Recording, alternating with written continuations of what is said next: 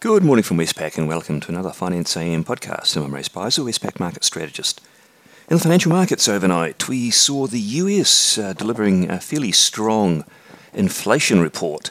Markets reacted to that. The S&P 500 is down 0.4%, with equities concerned that the Fed could tighten earlier than indicated as a result of rising inflation. Bond yields and the US dollar are higher. In the currency world, the US dollar index is up 0.5% on the day. That's quite a rise. The Aussie dollar fell from 74.90 to 74.27 as a result, and so too did the Kiwi US, down from 69.90 to 69.17, and that's an 8-month low for Kiwi US. The Aussie Kiwi rose a bit from 107.10 to 107.40. In the interest rate markets, the US 2-year Treasury yield jumped from 0.23 to 0.27% after that inflation report, while the 10-year yield jumped but then fell back again because, of course, markets had a rethink later on when a 30-year auction result was quite weak. So overall, the 10-year yield rose from 1.34 to 1.42%.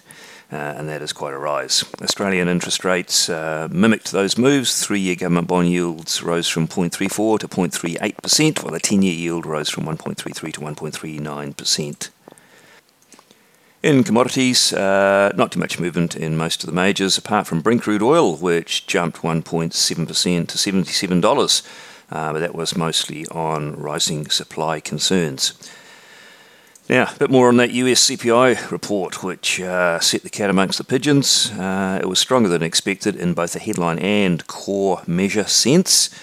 The headline rose 0.9% for the month of June for a 5.4% annual pace, and that's the highest since 2008.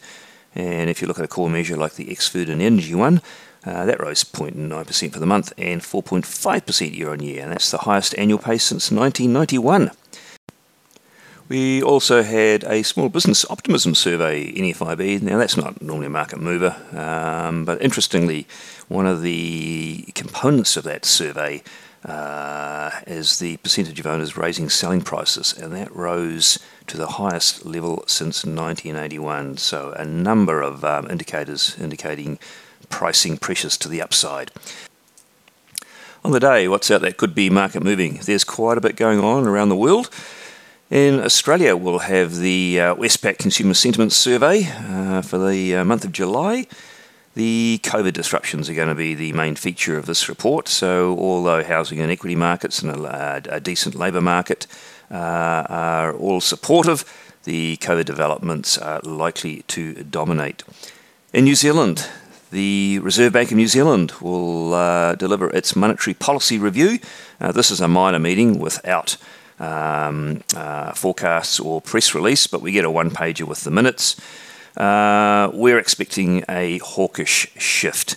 The forward guidance in the press release will have to shift, given that economic developments have been quite positive even since the May MPS, and the Reserve Bank is likely to start setting the scene for a normalisation of monetary policy, although it won't commit to any timing.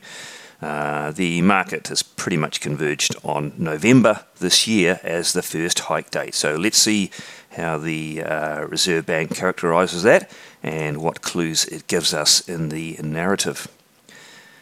Elsewhere, UK's got June CPI.